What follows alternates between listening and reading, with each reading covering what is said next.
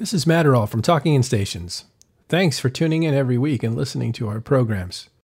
We love making them, and we're glad to see there's an audience for them. I would also like to take a second to thank our supporters on Patreon. Without them, we wouldn't be able to buy equipment to improve the show. Really appreciate that sacrifice that you make.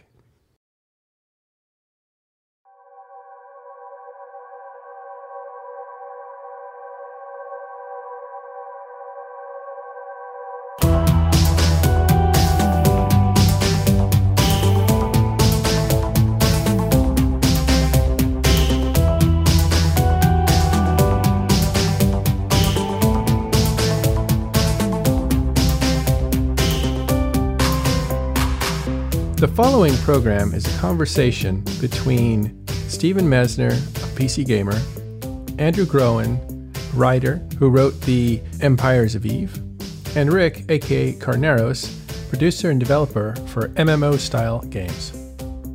In this episode of Conversations, we talk about virtual worlds and how the media covers them, and if they should. And by media, we mean magazines and authors and in-game news as well. If you want to see the video version of this conversation, you can find that on talkinginstations.com. And now for the 2-hour discussion on media and virtual worlds.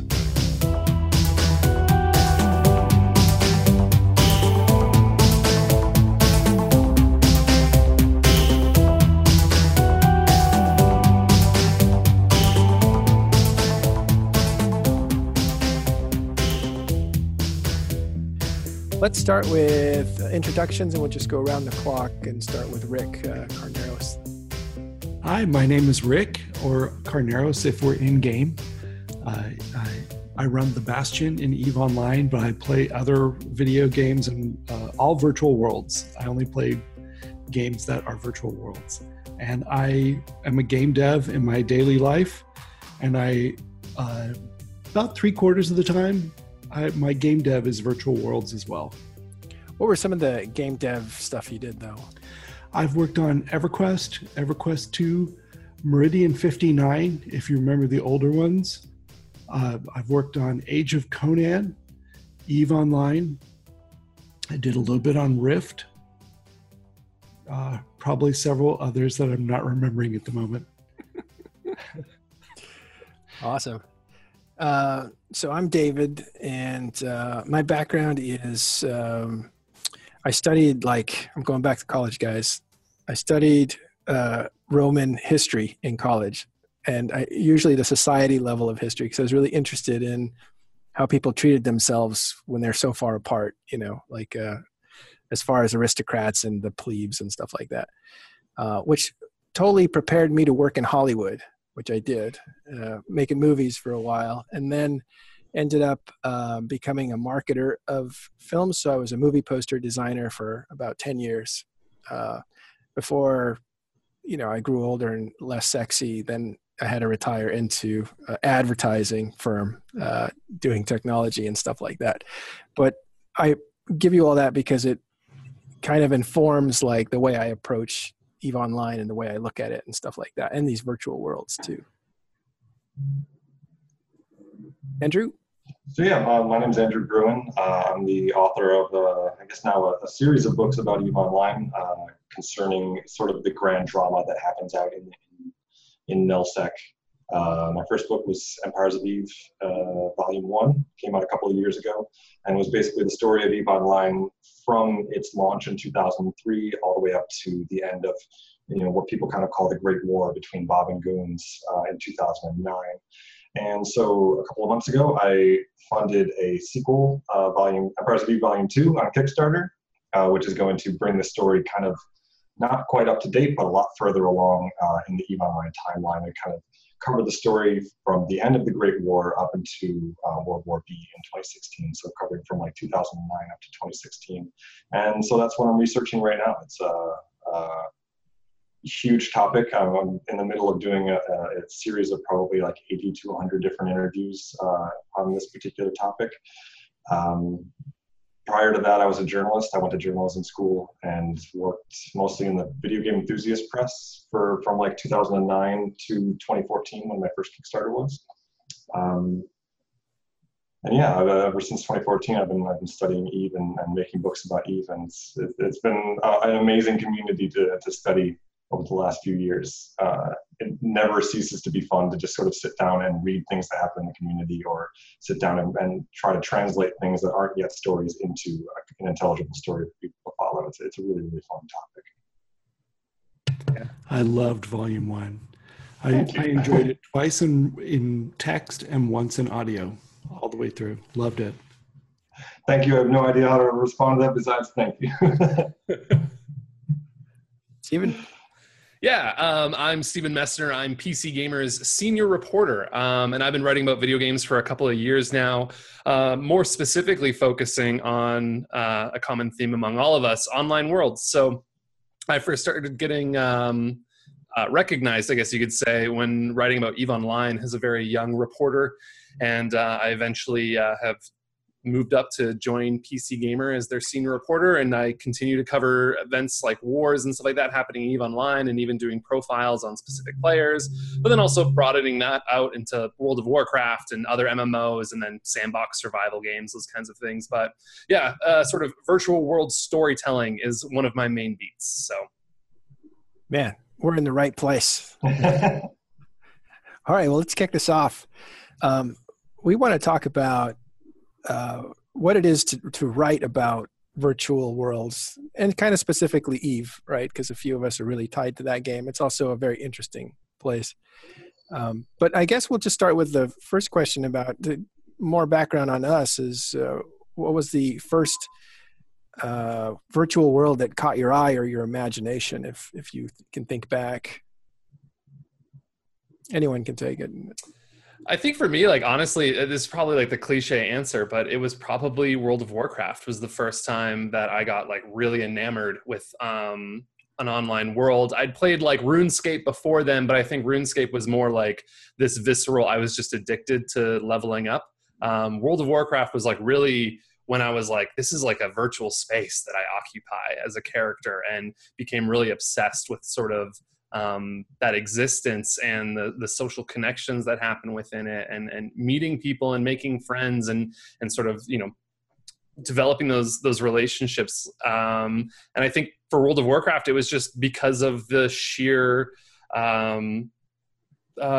how vivid it was. Like, that was one of the first MMOs that was like beautiful, accessible, and had like this massive detailed world that wasn't, you know, really hard to get into or really old looking. So it was just sort of this amazing cross section of a bunch of things, which is why, no surprise, it became like the biggest MMO ever. Yeah.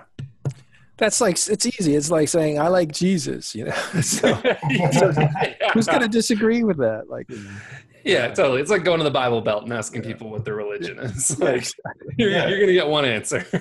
Well, it's amazing that, like, one of the things that I think people forget about really frequently is that EVE Online is actually contemporary of World of Warcraft. It only really came out maybe a year and a half prior to it. And it's really, really amazing to consider how the two games have had similar or non-similar trajectories, as they both sort of the very rare game that has actually survived that big MMO boom that happened in the early 2000s. And that it's interesting to consider perhaps that they're, you know, two sides of the same coin in virtual world experiences. Totally. I always got fascinated by thinking like the design philosophy in EVE Online, and then World of Warcraft is so notable to me because you look at the MMO genre and there's like this clear moment where like MMOs before World of Warcraft were all really unique. They had their own ideas. And sometimes those ideas were terrible, but they had their own ideas. And then World of Warcraft came out, and everything since then, for a large part, obviously, I can't speak for every game, but most of the games that came out were just trying to recreate World of Warcraft, but like, no, this one has Star Wars. You know, it's always fascinated me. Yeah, they must have been like, I don't know, Rick, what was it like back then? Were they looking for IPs to kind of say, I think we can put a game on top of this? Depends what time frame you're talking about. If you go back to what he just described as 2000, 2003. After World of Warcraft. Before World of Warcraft, these people weren't very much talking to each other. Now, the people who worked on Ultima Online and EverQuest did pop in sometimes into Meridian 59 and would occasionally say things in global chat like, I'm working on a video game and it's going to be better than this. And they'd say things, they had some exposure to each other, but they weren't really comparing ideas, and they were all thinking individually. And in these days, the games looked a little bit more different. And I agree. They didn't share as many traits in common, and they hadn't adopted any common symbolism or visual shape language or anything. They just each did their own thing. But Meridian 59 was the first world I ever got really hooked on. It was the first time I took a week of vacation just to stay home and play a game for 7 days straight without any interruption. It was an amazing moment for me. And after that, I decided I want to work on these games. I don't care about the rest. Sometimes I have to do other games to pay the bills, but that's what you were like always with the MMOs. With the MMOs? Why the MMOs though? Because it took me to a place a little bit similar to reading a really good novel, where it takes me to a place and I'm not trying to escape another place. I'm trying to also enjoy this other really cool place. And I can be two people at the same time. And that's allowed. And one of them has superpowers, probably. It's just like there's an audacity to that genre that isn't really anywhere else in gaming, right? Like this concept of like, we're going to get 1,000 or so people and throw them onto this persistent server together. And like in EVE Online's case, we're going to get far more than that. We're going to get hundreds of thousands of people. We're going to throw them on a server together, and then we're going to make them shoot each other.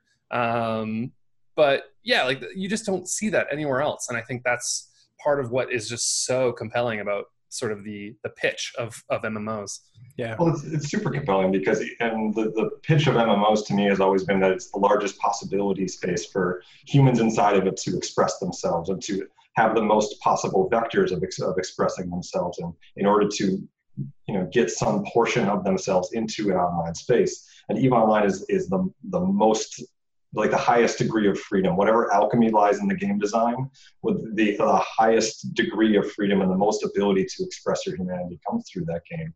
And it almost feels to me like, and I linger on World of Warcraft because this was actually my answer as well. Like World of Warcraft is absolutely the first game that that captured my attention and made me stay up, till 4 o'clock in the morning, just sort of existing in that place. And, I would stay logged in just on a separate monitor just to stand by the auction house mailbox. And just as soon as something sold on the auction house, I'd get my money and then go do whatever it was that I needed to do with that money. Just constantly living this life alongside of your own life, not like an escapist thing completely, but just sort of like having this thing that you slip into every 25 minutes or so has always been a persistent way that I play video games. But the thing about World of Warcraft that I always find so interesting is it does seem like it's kind of like this choke point moment where in the back, like it seems like this choke point moment wherein MMOs decided to stop heeding the lessons that they learned in the 90s about MMOs and became about something, trying to get at something like more sanitized and purer. And EVE Online was the torchbearer for that old style of MMO, and it still is to this day, and I think that's why people are being drawn to it. And I almost wonder if it's as a result of continuing to bear that torch of the old style of MMOs pre-World of Warcraft that EVE continues to survive to this day and actually may have brighter days beyond this, because it harkens back to something that just doesn't exist anymore and that you cannot get in any other PC gaming experience.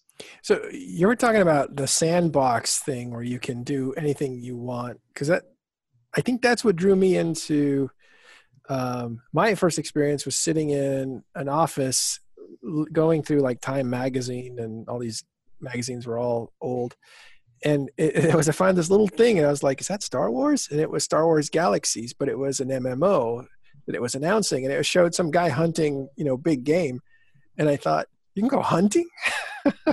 And it described that you could go to a different planet and go hunting, and these places were huge. And I thought, oh, that's really interesting. I'll have to remember that. And then I totally forgot. And then I came to work at this agency that I'm at now. So I was like 16 years ago. I forget how many, 18 years ago or whatever.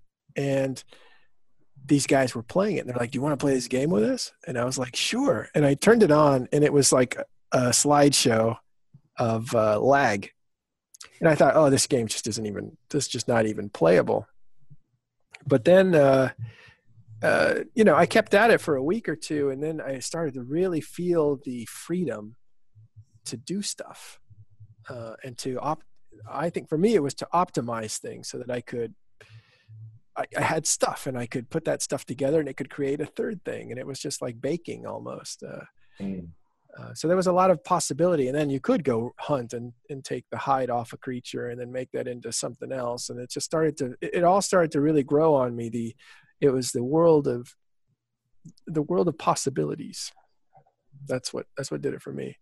And when that game was dying, I kept looking at Eve since like 2006. And I was like, I don't have a body. I can't relate. Like I don't relate to being a ship. But then finally I read, a friend of mine just kept drilling me like every month, like, you got to do Eve. Eve matters. Like, that's where things matter. You can be good at PvP in this game, but it doesn't matter. And I didn't know what he meant. And then I read Murder Incorporated, I think. And that's when I was like, oh, I think I get it. This is beyond. So I need to try that. And then I ended up coming over slowly, just very cautiously at first. And I literally wanted to find something that didn't take up a lot of time. So there's two things I was looking at. One is an established game that's already got its niche, that isn't competing for numbers, and so people don't say it's dying all the time. That was what I was looking for, right? I was looking to get away from people saying this game is dying. And then the second thing was somewhere where I was a small fry and this whole world was going on above me that I just could be connected to, but not really participate in because I didn't have the bandwidth to do it. And in retrospect, I think what I was looking for was the potential gameplay was enough to satisfy like my reward system. Like, I just need the potential to play. So I have to accumulate skill points for the potential to play. I have to accumulate wealth for the potential to do something significant. But I never did anything significant. But it was just accumulating that possibility. So you don't need to do something to get the reward. The reward is inherent in the motivation of just having the potential to do it. Right. I think that's like, you're kind of tapping into what a lot of people don't like about World of Warcraft these days, which is World of Warcraft these days. And I mean, even back then, but it was a game that was designed to make you feel powerful. And in a lot of ways, it gave you that power. You didn't necessarily earn it.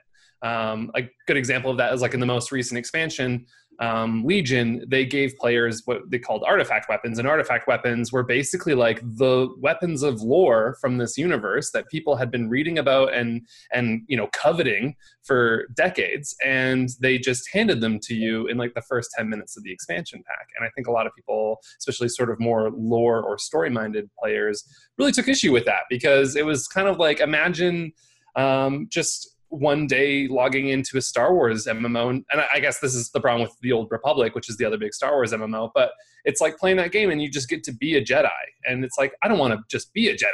I want to like train. I want to endure the journey to become the Jedi. Yeah. That's what's appealing to me. Yeah, I think there's definitely something in the MMO genre in which you have to earn what you get. And that's why like the stickiness of Eve is so strong, is because not only are you earning it, but every step you have to go through somebody else to get there. Right. And yeah, it's not just earning, it's taking. Yeah, they're also they're backsliding you, or they're washing you down a little bit, because they kill you and set you back a little while, So it's a real struggle to kind of get forward, because you're constantly seeing setbacks, either by scams or by being ganked or by just fighting and attrition and stuff like that. But it's not a linear progression where it's just a matter of putting in your time. You can put in your time for a long time and it can all go away tomorrow. Right. Yeah, and like MMO, like the modern MMO design now is like you never really can get set back to square zero. And then the second thing is like that power is arbitrary because the goalposts are always moving. The most powerful weapon today becomes useless in the next 5 years or the next expansion. Whereas EVE Online, you own a Titan. That Titan is going to always be relevant within a certain context, or if you own any kind of ship, really, it's always powerful. It's never going to be negated necessarily. A friend of mine did the Eve News 24 podcast for a while. A friend of mine said, like, Titans don't get you girls, man. It doesn't work. I was like, really? It doesn't have that cachet? It's like, no. But it is relevant in other ways, but right. It's not a Cadillac or whatever. Well, that never occurred to me. Matterall has one. I have 3. What? Oh, Titans? Yeah. I have 2. 2? Wow. Take nice. that. Nice. Okay. Yeah. One's in the garage. I gotta stay ahead. I don't think I've flown a battleship in EVE Online. Like that's, I'm purely subcap. It occurred to me at one point to liquidate everything above a battleship and really just stick with that gameplay because it is different. And the battleship to me has always been the zenith of like, combat for EVE, at least in the beginning years. I don't know if Andrew agrees with this, but the battleship was kind of like the signature workhorse that did it. Yeah, absolutely. I mean, there was like, there were times when it's impossible for people to really remember or even comprehend anymore, but there was times when the amount of battleships you had in the fleet was like determined who controlled Nullsec because somebody had 11 battleships instead of 3 battleships in their alliance, Yeah, it was. It's funny. We'll talk about EVE history a little bit later too, but somebody compared it to Counter-Strike, and that's what EVE was like when it first started out. And it was like, you're 12 guys against, another 15 guys. It was very small compared to what it is now. I remember when my first Titan died, I was working for Sony Online Entertainment. And I got home and I wrote this email to my boss about the experience and what it felt like. And tried to communicate to other game devs what the experience is like to lose a Titan in EVE. And I put my heart into this email and sent it off. And he said, the rest of the company needs to read this. And he just forwarded it to the whole company. And it was Matterall's alliance that killed that first time. Sorry. We're still friends. Yeah. What do you think they took from that experience that they read about? That I will remember that ship for the rest of my life, and a part of me is still sitting in that bridge. It's interesting. I was still in that moment in comms, quietly talking to people about how I might be able to get out of it, and how my shields are holding, and how my cap's holding, and stuff. It was an amazing experience, and I can still taste the emotion if I stop and think about it. Were you panicked when it was happening, or were you calm? I was as calm and cool as this. And they were actually a little bit surprised. I'm like, shields at 87%. And because panicking's not going to help. You can get emotional. Dude, I panic. I slammed my fist on the table. I think I hurt myself doing that. And I get up out of my chair in an aggressive way. No. Rick, did you get emotional after it happened? Like once you kind of stepped away from the situation? Yeah, then I felt loss. Yeah. Yeah. But it's got to be calm in it. You have to be calm during a crisis. At least that's how I'm wired. Right. It's so interesting to me that like you were saying that, and I was thinking like, man, what's crazy is I actually can still remember the first time I died in EVE Online. Yep. It was just in a destroyer. Or I guess the first time I was killed by another player. I'm sure I might have bitten the dust earlier than that, but like the first time I was killed by another player, I remember that moment. And that was years ago. But like I don't remember the first time I died in World of Warcraft. Actually, I don't can't really pinpoint a lot of firsts in World of Warcraft. They go, as much as I love that game, they go in one ear and right out the other. They do not stick to memory per se. And I know that there are people who probably do have moments of World of Warcraft that were meaningful, but I think for the average player, there's just not a whole lot of that. Whereas like in EVE Online, I remember specifically the emotion I felt losing my destroyer, the frustration, the anger, the being like, I now just have no money. Like I quit the game actually, and I didn't go back for like 6 months. And even like RuneScape, the first time that was the MMO I said I was playing earlier, like the first time I died in PvP and lost all my armor was just this like devastating moment that really has left an impression on me. And I think that's really telling about these types of games and the power that these virtual worlds can have.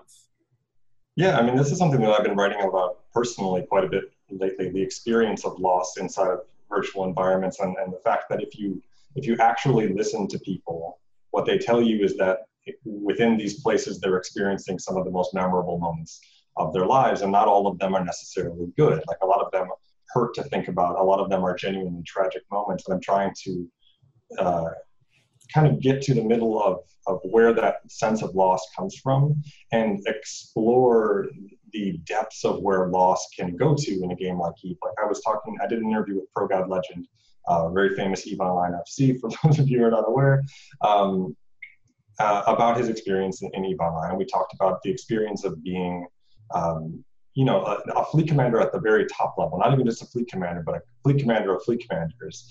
And the tremendously rare experience that somebody like that has, in which when they lose, they might lose that form of gameplay forever.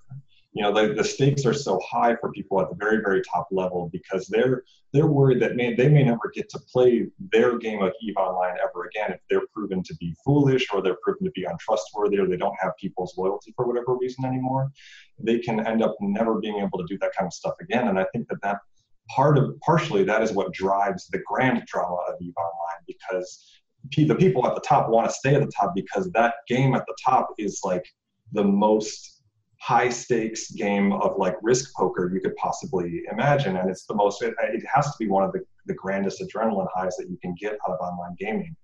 And I think that it's driven by that sense of fear and loss of losing that game. And I think it's the same kind of loss as losing your destroyer, because you're afraid of losing your ability to function within this world, because as you mentioned, you ran out of money. You had no money left and you couldn't enjoy the video game anymore. So everybody is at risk of losing their video game in EVE. And I think that's one of the things that drives the tremendous passion that goes on within it. I have had some really memorable moments in World of Warcraft, though. I can remember the first time I went on a raid into Molten Core during Vanilla WoW. And then I can remember years later, I'm in a different raid, and we've just cleared Ulduar in Wrath of the Lich King. And a legendary shard fragment has dropped on the last boss of Ulduar. And the leaders of the guild have been kibitzing for 15 or 20 minutes quietly in a channel about what they're going to do about this one shard, because they can't share it. They can only give it to one person. And then after about 15 or 20 minutes, there's this clink sound in my bag. And someone had Master Loot delivered it to my bag, and there was like a gasp from the rest of the raid, and they all said, "Oh wow, you gave it to Storn. Wow, cool." And I was shocked because I was not the best healer in the group, but they gave it to me because I was loyal and had been there and had a good attitude and just kept coming. And we ended up being the second guild on Cenarius to get the Hammer of Valinir legendary. So I had that experience of getting the legendary the hard old-fashioned way, where you had to clear it over and over again, and then for the final boss you had to, at the right moment in phase 3, you had to throw the hammer into his mouth and then kill him, and then go and pick it up out of his corpse afterwards, and to get the final hammer and all this. It was It was a pain in the neck. And I'll remember that for the rest of my life too. And the bonds that it made with the rest of the raiding guild were such that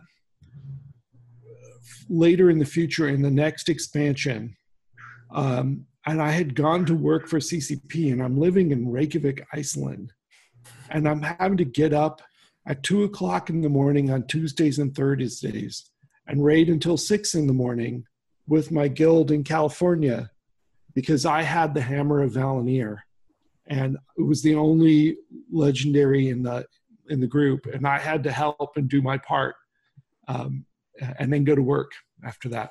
It was crazy. So you felt that virtual responsibility? Yeah, the bonds with the team. Yeah, absolutely. And that's actually a conversation that reminds me of a conversation I had with an EVE Online Alliance leader relatively recently, or actually multiple conversations I've had with EVE Online Alliance leaders recently, in which they talk about kind of wanting to be able to quit the game, but knowing what will happen to their corporation or their alliance if they do. And there's that, it's that similar, that virtual world responsibility that you just talked about, where you had been given something and now you felt a real personal sense of needing to own up to what you had been given, what you had been entrusted with, and not carry the guilt of absconding with all of your teammates' hard work immediately afterward. And I think that a lot of people in EVE Online feel really similarly and end up with a similar experience. That's very interesting. I feel the same way about talking in stations. I've been wanting to walk away for a year. Like, I feel like, oh, this is like too much of my life. And then ask Carneros, I keep trying to hand it to people saying, you want to do this? You want to take it? But it is weird that I don't feel like I can do it. 1 second. No, I don't think you can either. Yeah. Well, and this is loss and fear of what can happen if you don't show up. Like, these are real emotions, right? Well, I think it's fear of who you are if you don't show up. It's fear of carrying your self-judgment with you ever afterward, knowing that you caved to a bully or you gave up to exhaustion and feelings like that. Those are the ones that really matter, because those are the ones that really scar on your mind. Stephen, you were going to say something. I'm sorry I interrupted. No, that's okay. I was going to say, like my perspective on it would be like, it's no different than I quit a job one time and I walked out, and it was an awful job. Don't get me wrong. It was so bad. And it eventually, like, I hated the management so much that I stormed out one day and said, like, I'm done with this. But that weekend was like Thanksgiving weekend, and it was a really busy time for like all of my sort of coworkers. And I remember this like really tangible feeling of guilt in sort of like leaving these people behind because I was doing what was right for myself. And I think that's just like a natural instinct for humans. We're a social species. We want, like, our instinct is to work together. And so no different than quitting a job and feeling this sense of like, I'm abandoning these people who care about me, or I'm making things worse for this group. MMOs have done a really good job of creating that same sense of responsibility, which is like, I'm walking away and I'm hurting the group, and nobody wants to be that person. No one wants to think about the fact that people might be like grumbling when they say their name, even if they understand why they left and had to leave. I think there's always just that feeling of it's hard to let go. And feeling like you're leaving this group that you care about and invested so much time in a worse place. And that's just like a really weird thing. I remember, like, I've had a few times I'm playing an online game and like my partner will be like, hey, can you come help me with like dinner or something? And I'm like, oh, I can't pause this. And she's not a gamer, so I had to like explain it to her. And I was like, no, like, I can't pause this, but I'm playing this multiplayer game and these people are actually relying on me. And if I leave now, because she was like, well, can't you just leave? And I was like, well, if I do, then like that kind of makes me a jerk. And like, I don't want to feel like a jerk. So like, can you just wait? It's like, it's such a weird conversation to be like, no, sorry, my virtual friends need me right now. They're real people. But they're real people, yeah. But that's what I hear. My wife's like, those aren't your friends. Your friends are here in real life. And I was like, I don't think you understand. They're actual people. And it does feel weird when somebody gets fired from a job. You're like, oh, but I wanted to tell them so much. You know, they're gone now. Like, it's almost like they're dead, even though they're not, and they probably go on to better things. And it's kind of the same in this place too. So there's another parallel. Yeah.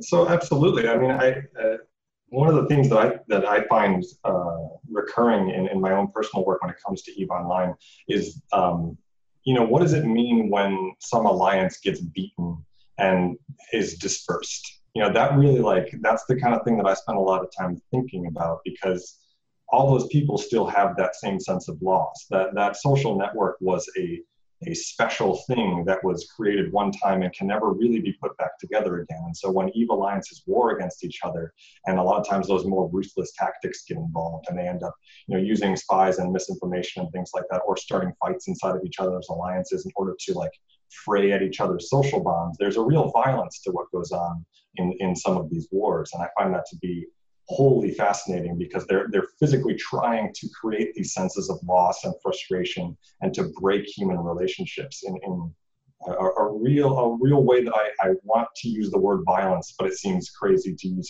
the word violence. But at the same time, it seems like it is. Like a psychological warfare? Yeah, it's social violence. It is. We use the word psychological warfare, but at the same time, like, it's a real kind where you're actually trying to break people's friendships, and you're trying to, you know, I did an interview one time with a guy who was a fleet commander who used to fight against Sir Mole back in the old days of EVE Online. And he told me this story about how he used to have a spy inside of Sir Mole's fleet, and the spy would record fleet comms of Sir Mole fighting against this fleet commander, and he would study it for what he was doing when Sir Mole got the maddest, got the most angry and upset, and then he would hit that nerve over and over and over again, and that was the way that he chose to fight that person. And I found that to just be the most mind-blowingly fascinating thing, because take that to its extent, that's almost an innocent example where it's, like, purely within the bounds of gameplay, but you can follow that thread to a logical conclusion that is, like, pretty intense. I've had the experience of losing a war and taking a big hit. There was a recent big war that some call the Casino War and others call World War B. And my alliance was on the losing side. And it was like going through a crucible. We were probably between 40 and 50% of our previous size at the end of the war. And then we had to make a great journey to a far land and take some more space to go and live in. And we looked at each other and we had this feeling of, okay, here we are the ones who will stick with this alliance and stick with you, Rick,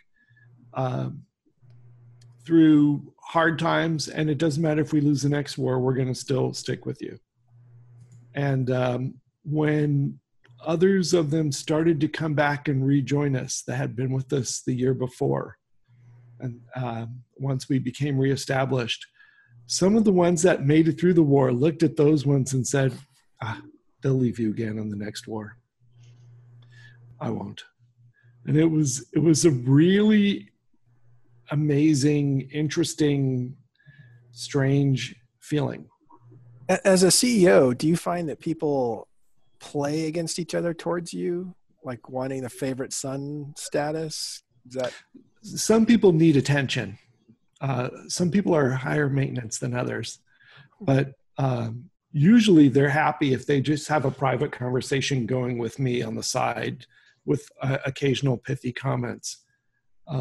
Do they occasionally they do say, you know, I like you better than he does, and stuff like that. A little bit of that going on, but it's not. I wonder about, like, because we're like packs, right? Wolf packs, and there's behavior involved, and there's alphas, and there's betas, and then there's jockeying for position. And then there's the opposite too, the guilt that you feel when your guys are living out of a refugee center and a camp along the side of the road, and they don't have anywhere to rat, and they don't have anywhere to mine, and you're trying to take care of them and keep. It's very Battlestar Galactica. You've got a flotilla of refugee ships, and you're trying to protect them and move through the galaxy and keep them fed and keep them their accounts active and paid for. and you're trying to, I had to sell a Nix to SRP to cover SRP 1 month ship replacement program. If someone got stuck for money, I would quietly give some out of my pocket and then go buy more Plex. That's what you did. I spent a fortune on Plex during the casino war. Just holding it together? Yeah, and just trying to keep everyone happy. There are other alliances that are led by a great admiral or a great warlord of some sort, and there's some that are led by great politicians. I'm the one who stepped up to take care of these people as a family, and I take care of them and I care for them, and that's my job. And so I'm sort of the cook and the cleaner and the helper and the one who puts Band-Aids on stuff, and somehow that ended up making me the leader. I don't really understand it.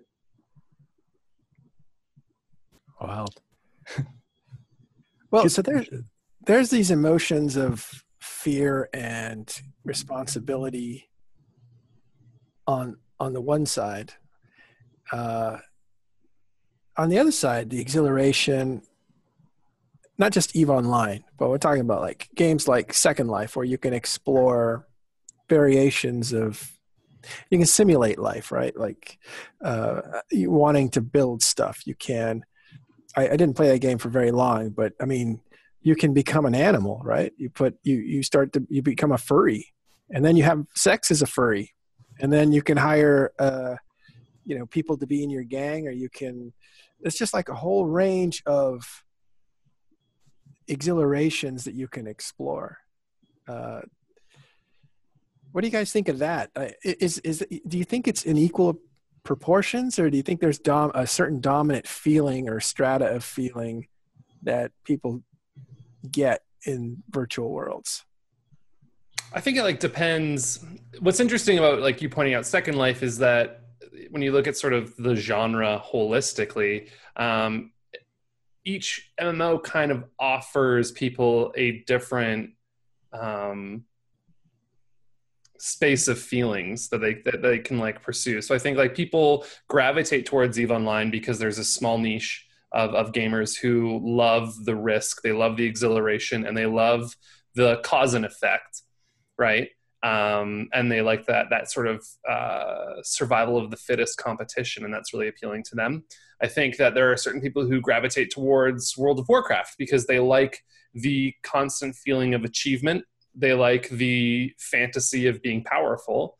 And then I think with Second Life, it's almost like something else entirely, which is that there are people who want Second Life is so interesting because it's so much more nuanced than any other virtual world, because it kind of has a little bit of everything. There's people who want to have their sort of fantasy role-playing as heroes, but then there's also people that just want to meet up and they just want to get busy, doing dirty things to one another. Well, sex is in the brain, isn't it? Yeah. And it makes perfect sense. It was funny though. One of the things I've been thinking a lot about actually lately, I hope this is an okay tangent. Please remove it. No, I love this tangent. Let's go. But I got really obsessed with the origins of cybersex and when was this a thing? And so actually it was Meridian 59. I was talking to, I'd have to pull up his name now. But one of the original developers for Meridian 59, this was so funny, but he retweeted Paris Hilton because Paris Hilton tweeted one day and she said, "Tell me something I don't know." And so he tweeted at her and said, within an hour of Meridian 59 first becoming a live service, there was already a player who was selling sex for gold. They were basically saying pay me money and I'll cyber you in the game. And so he's so not only is prostitution the oldest profession in the real world, it's also the oldest profession in the virtual world too. And that just triggered this whole obsession with me. I'm I need to figure out why. But I think that's kind of the beauty of the internet, is it lets you kind of outsource and explore things in a vacuum. You get to control those things. You can have a sexual experience on the internet and you can turn it off whenever you want. Whereas in the real world, a lot of that stuff's a lot more messy. Yeah, it honestly makes no sense why you can't have sex in MMOs. It just doesn't. Like you should be able to have You do sex with everything animals. else. You just should. Yeah. Like it, Why and is it's that? it's not a joke. Like you should, like people would love that, and that's all there is to it. Like People do, like, there's, I think every MMO is probably, it's safe to say that there's an erotic roleplay community. I don't know about EVE Online personally, but like, Well, there's no women in EVE Online, but I guess you don't need women. That's fair. This is 2018. You don't necessarily need women. Yeah, I'm sure a lot of people are totally okay with EVE Online being 100%. Yeah. You'd have to, as a game dev, I would say that you'd have to make a different version for China. Oh, interesting. But you know, that's not an insurmountable obstacle. There are a couple things. I feel like you'd run into problems with the ESRB too, wouldn't you? Because there's one thing to say online interactions. What's that? Depends how upfront you are on stuff. Right. Because, yeah, there's sort of that beautiful umbrella that the Electronics Rating and Software Board has created, which is online interactions not rated by the ESRB, which is like if someone comes up to you and you have cyber sex with them, we can't control that, and there's no way we could ever rate that. But if you program it as a system in the game, then I think you're taking a level of responsibility for those actions that you don't otherwise. But yeah, like World of Warcraft has a flourishing, erotic roleplay community. And so, whether or not those games should let you have sex, like people are doing it anyway. And I think they're happy about it. It's funny because this is not something I think about that often, but one time I was playing Star Wars where you have a figure that's running around, and there was this friend of a friend's. I knew she was female because we'd talked before. I know we hadn't met in real life. And then she's like, hey, I have this, come see my new thing because you can design architecture in Star Wars and stuff. So I went and looked at her place, and it was all decked out and it was decorated and a lot of work went into it. And I was like, hey, this is really cool. And then, she would start like slapping me or something, some movement in the game and stuff. And I was like, all right, what's she doing? I'll play along. And then next thing I know, she's like trying to sit on me and stuff. And I was like, what is she doing? And then there's this whole like, there's furniture. Basically, it was like, oh, she's trying to like have sex with my character. I didn't understand what was going on. And then I was like, oh, okay, all right. I didn't quite get it. But when I left, I kind of felt like, that was kind of weird. I kind of feel like that was a one-night stand. And it was all virtual. Well, right. Yeah, because all that matters is the connection you have with that human being. And if it wasn't a genuine, like, intimate connection, then it feels really awkward, just as it does in the real world when someone gets in your space and you don't want them in your space. Yeah. Well, I wouldn't have objected, I guess. I just didn't know what was going on. I was too naive about what was happening. Anyway, I did meet her at E3 that same year, and it was kind of a little awkward. I can't imagine. But what I love about your story with that was just the way that you were describing that. And if we had removed the context that this was happening in a virtual world, that just sounded like a regular, like you met a friend, she wanted to show you her apartment, and then she started putting the moves on you, and you didn't pick up on it. And like that is a story that takes place in the real world it's happening right now. Like that takes place all the time. And I think that's just so interesting to kind of go back to our point, which is that like these emotions that you experience online are weird because they're a little bit abstracted, but they're no different. They're just as tangible as any kind of experience that you have in the real world. The fact that, yeah, you're kind of being like, whoa, what are you doing? Like, why is this happening? And you're like, I'm comfortable. I've personally, I've done stories on this where I've gone into like erotic roleplay servers and interacted with the locals, I guess is the PG way of putting it. But like, it was a deeply uncomfortable experience for me because it was like going to a sex club and being like, oh, like I'd like to like talk first. Like, can we get to know each other? Can't do that. Yeah. Can we get to, she's like unbuttoning my virtual shirt. I'm like, wait. But like, that's a perfect example of how these worlds create experiences where at least when it comes to our brains and the way we process this information, there's no difference between also, sort of the physical and the virtual in that regard. Back at the game development company, there are regular design meetings where the team working on the game will say, oh, and this setting might be good for cybering too. The players will love that. And they will acknowledge that and in many ways as part of the game design and part of the thinking and understanding how this game is going to be enjoyed. So they take that into account, huh? Yeah. I think they'd have to, because these communities are big. I mean, the World of Warcraft one is huge. There's a whole area dedicated to it, and it's so well known that it's like there's no way that they didn't have a conversation about it. Even I know. Yeah. Yeah, but in Eve, it's that's just so, it seems so out of place or so foreign in Eve. Maybe because you don't have a body, right? I think so. It's like, oh, you look lovely, my raven. You know, it's just a ship. But it doesn't. There's no. I guess you need the animation to kind of complete the thought or something. I don't know. Or maybe I'm in the wrong place. Yeah. Go join the mining colony like down the road. There is such a thing as text-based erotica. And Yeah, I mean, it is right. It is text-based primarily. Am I wrong about that? Is it really foreign to Eve, or have I just not run into it? Yeah, you don't spend a lot of time in Jeddah, and you don't spend a lot of time talking to the locals in Jeddah. But if you there are, I bet if you look right now, and just went to Jeddah right now, you would find there are some characters with female names, with attractive avatars, with sexually provocative names, that if you whispered them and said hi, if you convoed them and said hi, they would assume you wanted a nice conversation, and that is available for an ISK payment. You're kidding. And you have 2 Titans, so I know you can afford it. Yeah, I could do that all day for like the next 5 years. Like I didn't know that. That is. I wonder how lucrative that business is. Yeah. I have no idea about that. It's not the kind of thing that shows up in the ESI application program and interface data, so I can't track it in my security stuff for my alliance. They should put that in the monthly economic report for Eve. Yeah, there you go. How much money was made in Jeddah prostitution? Oh, but you're right. I mean, it's come on. That's a big part of exhilaration, right? I mean, It's a $1 billion industry. And this is a virtual world where we're playing out our aggressions and our intents, good or bad. And it's so weird. Like, it seems that's taboo, but the violence isn't. It's a little bit strange to me. Right. I guess it depends what circle you roll in. I think that there are very large communities that are like, no, that's fine. You want to like totally mess fine. around and have, it's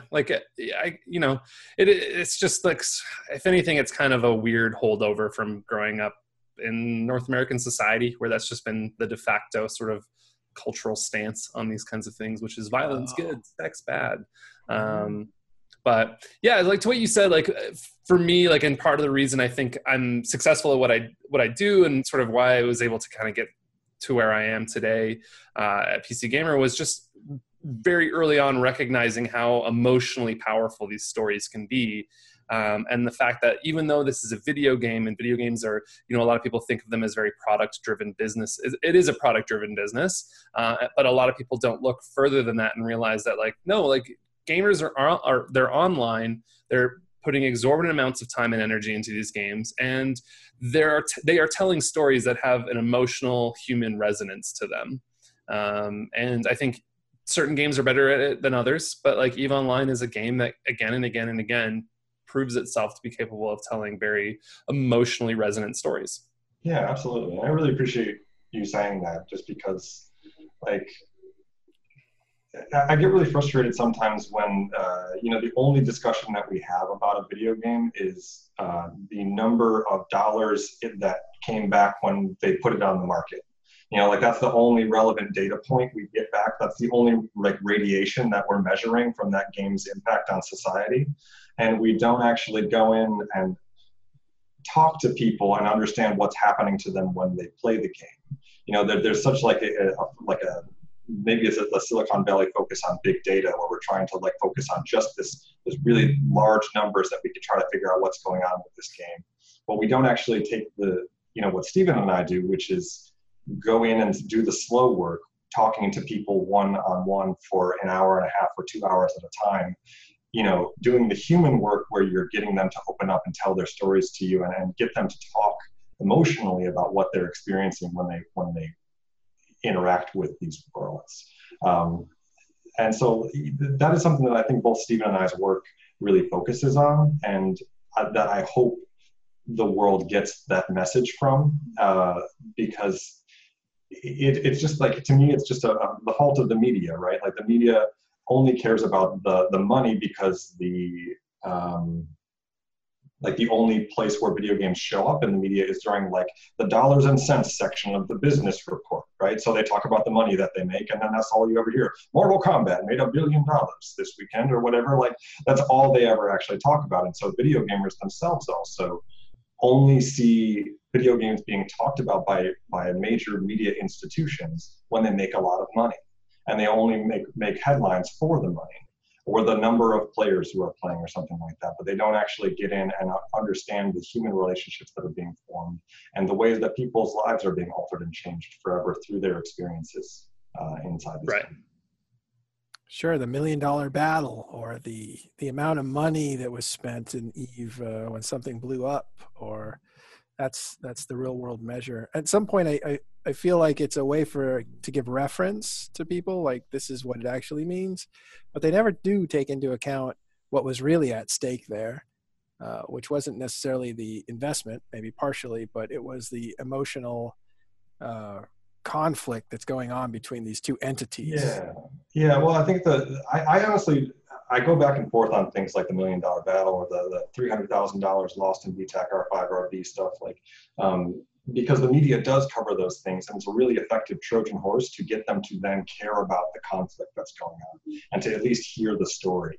And that to me almost makes it worth it to focus on the money in those moments, because it is a nice trick that gets people to then learn the rest of the story and learn more about what's going on. And so it's, you know, that's one of the brilliances of EVE and the EVE community, that they have been able to get these things into the headlines by knowing that the media will respond to the money aspect of it, knowing how to use PR to get things in the headlines that they want in the headlines. Yeah. All right. So in this second part, since now we've established that MMOs have real emotional meaning and are important, and they're also virtual, and all the parallels they have with real life and stuff. The question that we have for you guys, because you guys are writers, is like, why is it important to write about these stories? I don't know, even as opposed to other things, but first of all, why is it important to even record them? Andrew, if you... Oh, sure. Honestly, I wasn't sure if we were recording. So the reason why I think it's important to record these things is because, I mean, where I come from in my youth is online video gaming. Like that's where I'm from. Like that, those were a lot of the formative experiences of my youth. Those were the people that I looked up to. Those were the experiences that I aspired to. You know, I wasn't, I wanted to try to get into games that I wasn't involved in. You know, a lot of games are very difficult to even get involved in. It's very difficult to become an EVE Online player at all, let alone someone of repute or renown. And so I think one of the reasons why it's important to document these things is because they're just really fun stories that represent the high watermark of what you can do in an online environment.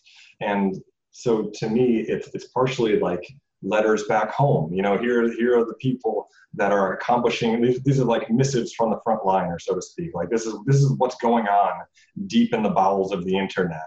And it's amazing and it's inspiring. And I think people want to read about that because they're also online video gamers and they want to aspire to do really unique and cool things inside of these games.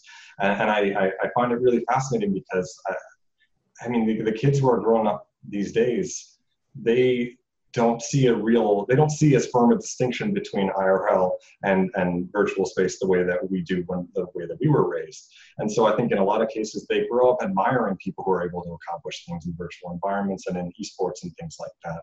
And so part of the reason why you want to document these things is because these people are folk heroes of the internet, and they represent this really unique vantage point on internet culture and on a unique subculture that was spawned within the game. Totally. I think for me, it's so interesting because like Andrew, you come at this from sort of this historical perspective in your writing. And so I think a lot of that like objectivity is something that you strive for. Accuracy is something you strive for. Not that I don't strive for those things myself as a journalist. Oh God. I'm about to be fired. No, but for me, like my sort of body of work is really focused on very personal stories, or at least the things that I'm kind of most proud of and kind of think matter the most. It focuses on personal stories. And I think for me and why it's so important is like there's a reason why like parables for a long time were kind of this universal way of communicating moral truths. Or just kind of human truths. And I think that in a lot of ways, games and multiplayer games and the stories that are told within them have almost become like the modern parable, which is that like you can tell this story of, you're telling these stories that are like, they sound like mythology. Like there's hero journeys, there's all these things, but they're happening by real people, and they're happening in sort of the context of this fantasy world or these virtual environments. And I think that there are truths that can be explained in a game that kind of resonate with people in a way that maybe necessarily wouldn't if they just experienced it in the physical world. And being able to explore like the reason why people do things or why people are compelled to devote their lives into leading these alliances helps inform why maybe people in the real world devote their lives to leading any kind of organization, right? And we've kind of spent this whole discussing about how the experiences and the emotions that you feel in a video game, and specifically multiplayer games, are no different than sort of physical expressions of those same feelings. And so I think that's really important. And I to me, it's just fascinating. I love being able to tell those stories, and I love being able to connect with people through such an abstract medium, because games are very abstract. The second thing I think is so important is that like internet, it used to be something would happen and someone would write it down. And then that thing would probably exist, hopefully would exist. I mean, there's the burning of the Great Library of Alexandria or whatever it is. Like there are times when history, knowledge gets lost to the history, but by and large, like a lot of that stuff does progress forward. I think what part of the problem with the internet and sort of the mass white noise of information is that stuff, the stories are dying. Like they are being lost to time. And I think Andrew can probably speak to this, because I remember having a conversation with you being like, I can't even imagine trying to reconstruct the history of EVE Online, because so much of it happened in defunct forum posts and blogs and websites that no longer exist. And even when I'm doing historical sort of writing or reporting, and I'm having to go to the internet way back machine and look up old websites and hope that like there's some version of this thing that still exists so I can like point to it. That's so challenging. And the problem is that the internet just doesn't care for permanence at all. It only cares for what's new and novel. And I think that's a huge problem. And so there needs to be an effort in the same way why we need to preserve these games. When EVE Online dies and CCP flips the switch on the server, there needs to be an effort for people to preserve the game code, even if they have to emulate it and do it, against the law. You can't just let EVE Online die and then disappear forever because it no longer makes fiscal sense. And so I think, there's for me at least, there's the preservationist angle, which is these things have to be preserved, because if they don't, we're losing a monumental part of our culture of the 21st century. And the second part is just that these stories resonate with people, and they can tell us things about our lives that we might not necessarily understand. Yeah, I think there's absolutely an instinct to sweep our online lives under, into a different circle of irrelevance. We take this thing that happened to us and we're like, it was irrelevant because it happened in an online environment, and it doesn't, that's not actually the way that things work.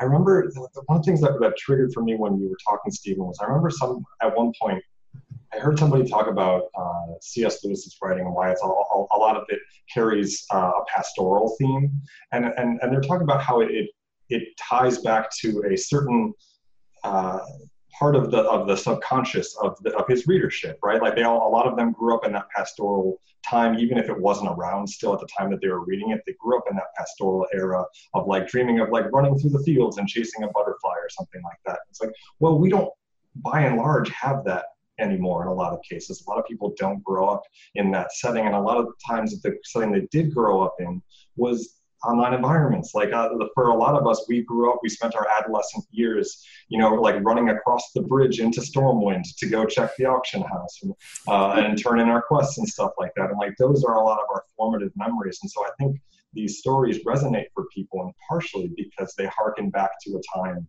in which they were experiencing those things. And it harkens back to something true in them that was formed during those experiences. So you're saying not only that we have good reasons to record some of this history, but there are emotional reasons as well, like that. For me, it's like that. I read these old stories from the first volume of your book, Andrew, and I feel like these are special lost moments. It's the same feeling when at the end of The Lord of the Rings, The Return of the King, where there's a scene where Arwen Evenstar has given up her spot on the ship at the Grey Havens to sail into the West. And she gives it to the ring bearer, which ends up being a loophole because more than one person was the ring bearer, and they each get a spot on the boat. It's pretty cool. But the elves are going away and they're leaving. And there's something magical about them, and it's being taken out of Middle-earth. And they're sailing away into the inaccessible West. And that's how I feel about some of the old history of Eve disappearing. And let's remember it somehow so it's not completely gone from our memories. Yeah, absolutely. I think that there is a sense in a lot of the older stories that I've written about and that I've talked to people about, there is a sense of Eve as like a half-remembered dream. That a lot of this stuff happened so long ago, and there are specific moments that are tied very acutely in memory and in time, but the rest of it is all foggy and hazy, and it has the air of like, I remember, like you're remembering a dream, like I remember there was a cloaked figure there, I don't remember exactly what was going on, it was all foggy, but I remember these very specific things, and it affected me. Yeah. It's such a fascinating thing. I'm thinking about it because I'm also like, Andrew, you certainly have this instinct. I feel like I can relate to you in that I have this instinct of wanting to sort of like, for whatever weird reason, we're just wired where we're like, someone needs to write this down. Like this thing has happened. Are you writing it down? Do you have a pen? Because if not, I'll get my pen out and I'll write this down. Yeah, like it's really hard and it's frustrating and boring like most of the time, but I'm going to do it because at the end of it, you end up with something really amazing. Right. And what's so funny is we're saying like, okay, we're doing this because this is happening and it's going away and it's disappearing. And what first kind of sparked this thought was when you said for sort of people our generation, they might not have the feeling of, running around on their grandfather's farm, but they might have sort of this powerful nostalgia for is running back and forth across the bridge to Stormwind. And what kind of went through my mind is like, oh, that's interesting because the bridge to Stormwind has now changed. Like they've updated the game, they've updated the models, they've even in a lot of ways like changed the physical geography of World of Warcraft to make it sort of more modern. And because of the story and everything like that. And that old version is now gone, but that's actually like just really no different than any sort of phenomenon we experience in the real world, which is like, I go back to my hometown and it is vastly different and it is alien to me and it freaks me out when I go there and I see like a Walmart where there used to be like the mom and pop like boutique and stuff like that. And it's funny that I have this instinct to like jot down the digital memories of people, but I'm like, is anyone like writing down like the physical memories of my hometown? Like, I don't know. I'm mostly just like blabbering out loud right now. No, but I think that's absolutely true. And one of the things that I've been thinking about this whole time is the reason that's most acute for me for why we should document things like this. You should try to figure out what is the personal effect of what comes out of a grand game like EVE Online. But part of the reason for me is we may not always have games of this scale. It's not necessarily a given that online games will continue to overmatch the scale of things that have been happening if the business model isn't there for whatever reason, or the technology isn't there for people to create these specific kinds of environments like EVE. We may not have stories like this come out anymore. And like you think about something like the moon landing or something like that, where we had a tremendous technology at one time, and then we kind of like let it wither for quite a while, to the point where we probably could not go to the moon right now. And like that's not to say I know anything about rocket science. I don't know if that's necessarily even true. The point is to try to make an analogy about the fact that it's not a given that we will always accelerate beyond this. And in order to make the case that we should accelerate beyond this and explore new regions of online territory, of new types of experience, and give gamers new tools and new types of like mass experience the way EVE does, where you're dealing with thousands of people all at once. The only way that you can do that is write down the story and show a developer the way that you did, Carneros. Say, this is what it's like to actually be there. And this is what you can create for your players if you make this giant convoluted system of gameplay, and it'll take you 5 years and 100 people to do it. But at the end of it, your players may spontaneously create a tale that rivals the Lord of the Rings on their own, and they'll have lived it themselves. And that's worth doing. And so like that's part of the reason why I do what I do, which is to convince people that this type of gameplay is worth creating and worth expanding upon. Now, both of you are writers professionally. I'm a writer amateurly. So I wrote for EVE News 24 at first, just to break in. And my story that I told when I was speaking in Las Vegas was that I wrote an article that was roughly personal because I was going through it. And so I felt like my alliance was being contaminated by trolls and it was wrecking the place. And sure enough, it did. And I wrote it and I put it out there as kind of a fuck you back to the guys that were ruining it, because I didn't have a voice inside of it. Or I was banned from the forums for complaining against the trolls. So I was banned. So then that was my outlet to put it on the news out there and to say, hey, this is happening. And it's too bad that this alliance is wrestling for its soul.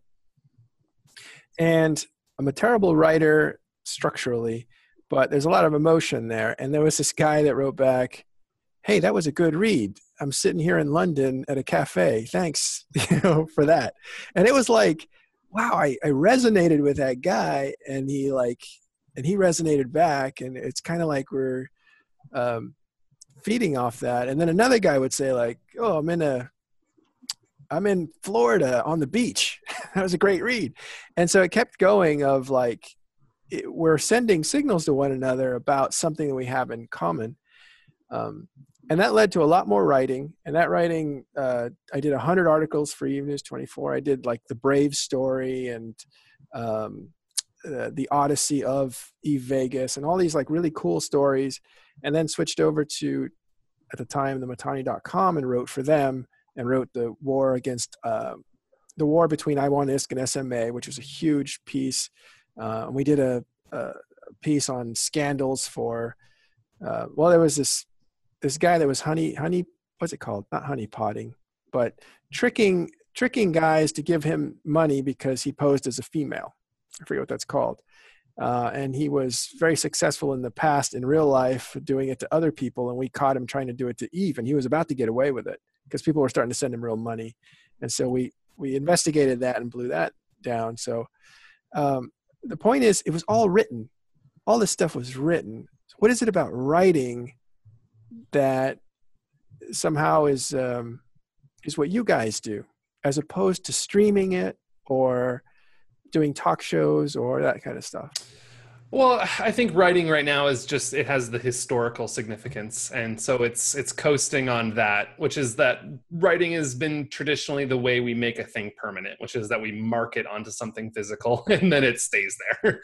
I think streaming and podcasting especially, or just any kind of audio recording, we are quickly seeing is becoming another de facto way of storytelling, and it's great because it captures all of the power of oral storytelling, which was another way of passing information along historically. Generations would tell their myths and their creation myths to their children, and they would get passed along, but then they get adapted and changed. And now we're kind of doing that with the podcasting is just oral storytelling in some really cool, fascinating ways. So I think for, at least for me, I don't know if it's anything, maybe Andrew or Rick has a better answer to this. I don't think it's anything necessarily mystical or incredible. I think it's just writing's what we've always done. So I actually disagree. I think there is a mystical quality to it in a certain sense, because it's kind of the same effect where if you ran out into a battlefield with a cell phone and tried to live stream that war, you wouldn't do a very good job. You would probably see the grass and right. Maybe a couple of people.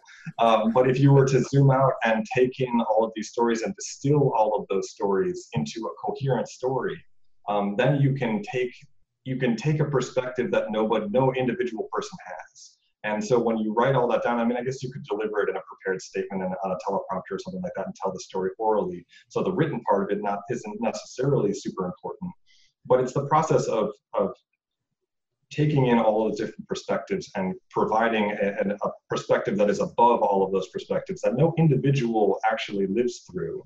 Nobody ever actually experienced the events that happened in Empires of Eve. They were somewhere in there and experienced some small perspective that's tucked inside there. But nobody experienced all of this stuff in this order, in this way. And so storytelling gives you that opportunity to tell a story that doesn't exist but is factually grounded. And that can sum up thousands or millions of people's stories. See, I'm actually super glad you said that, because you're absolutely right. Yeah. I take back what I said. A big part, you didn't want to be elitist, I get it, but it is an art form, because it's not the writing or the grammar, it's the filtration and the gathering of the story and the prioritizing of what's important in it. And I think that's where the artistry is, and you guys are both really good at that, is bringing out the interest part. Yeah, and I think that Eve is a game that lends itself particularly well to being written about, because the moment-to-moment passage of time is quite slow, and the individual experience of the game is quite slow. And it takes someone zooming out and telling a story that takes place over years, and involves lots of different people to actually get at what those people are seeing from their perspective. The reason why they're there is because they see this big thing happening, but they don't really know exactly how to describe it.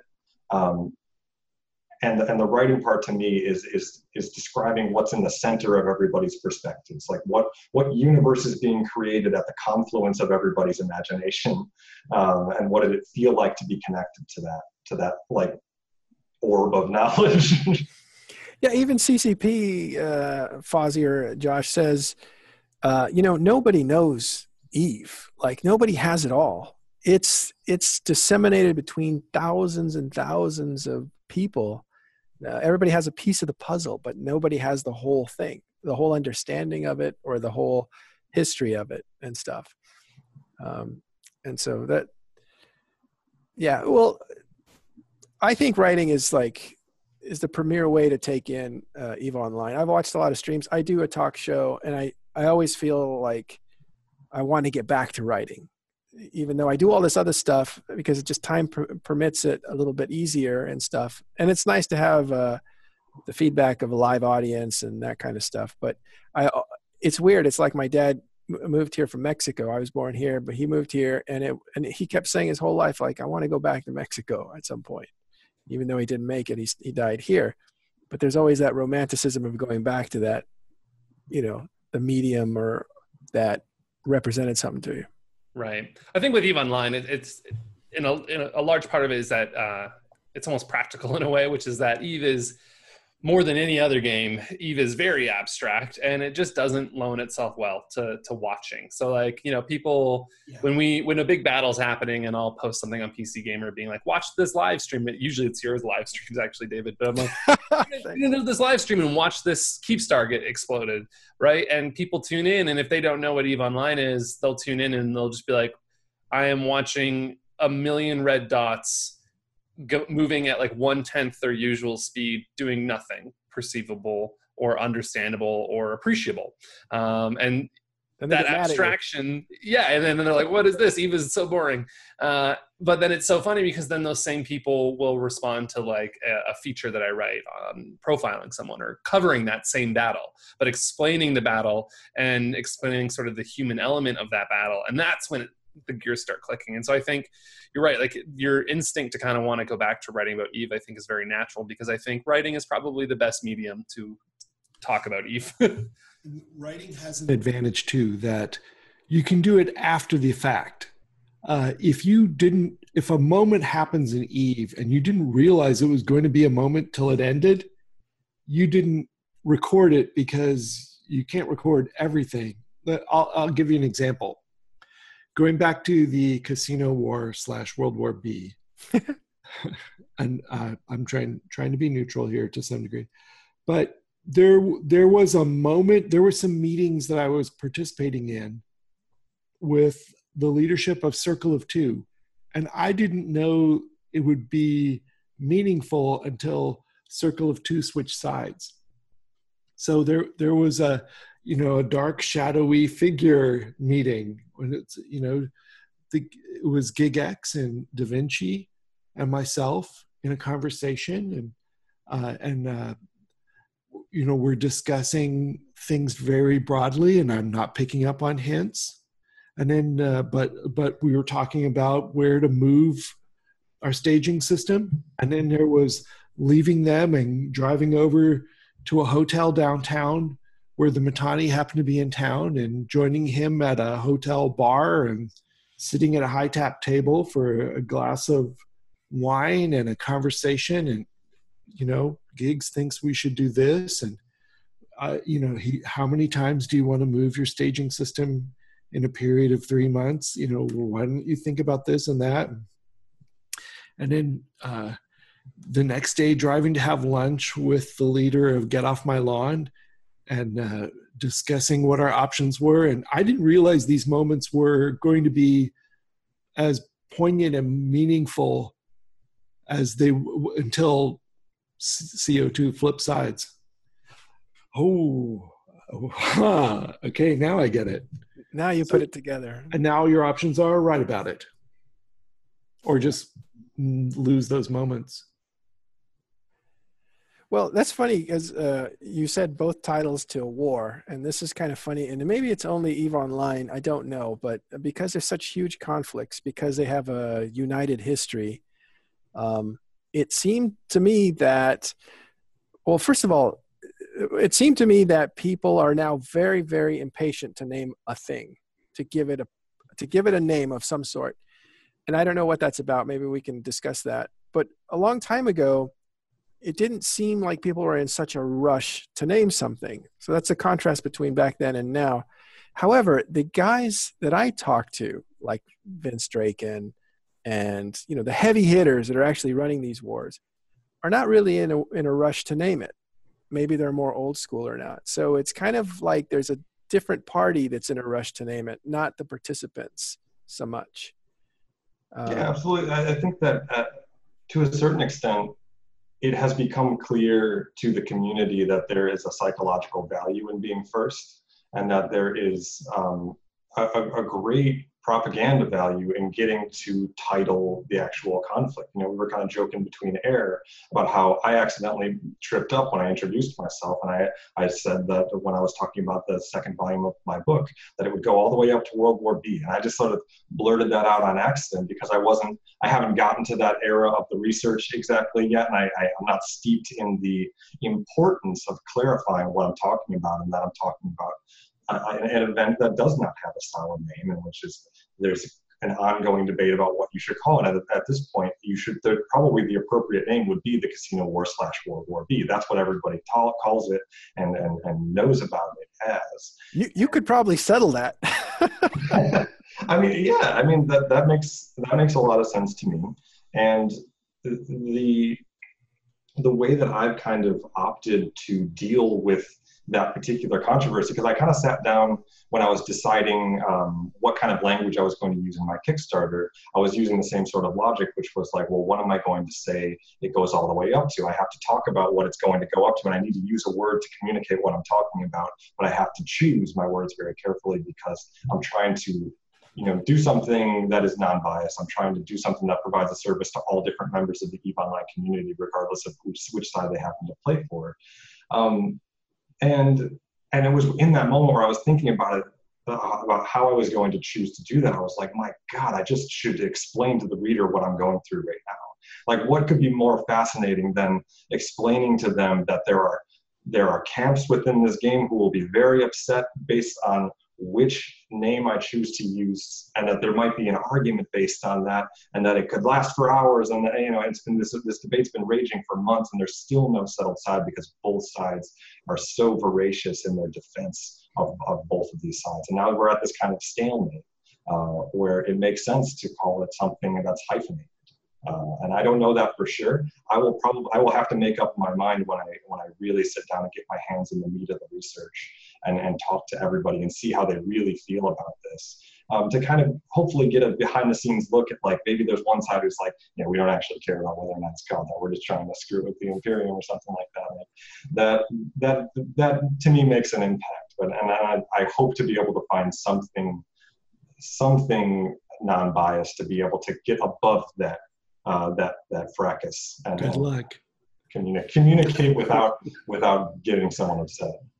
What's so fascinating to me about this conversation, and not to I feel like I've been trying to hammer this point home as if people are listening to this right now and being like, I still don't get what they're talking about.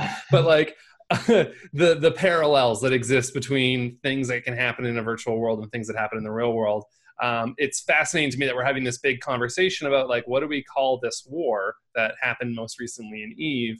And I'm thinking in my head, when did people get together and start calling it World War II? Because certainly when they were living through it, I can't imagine, and I'm not a historian, but it wouldn't surprise me that at the outset of World War II, people weren't calling it World War II because it wasn't a world war yet. It was only in retrospect, once all of sort of the pieces fell together, that I think the scope and the magnitude of it started to make sense.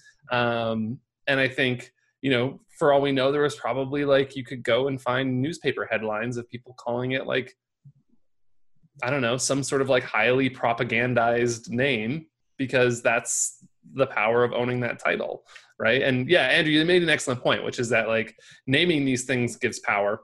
One of the interesting wrinkles with EVE Online is that there's that famous quote, history is written by the victor, right? And so when you win a war, you almost get to name it because that's part of the thing that you won. But in EVE, that doesn't happen because nobody ever really wins a war.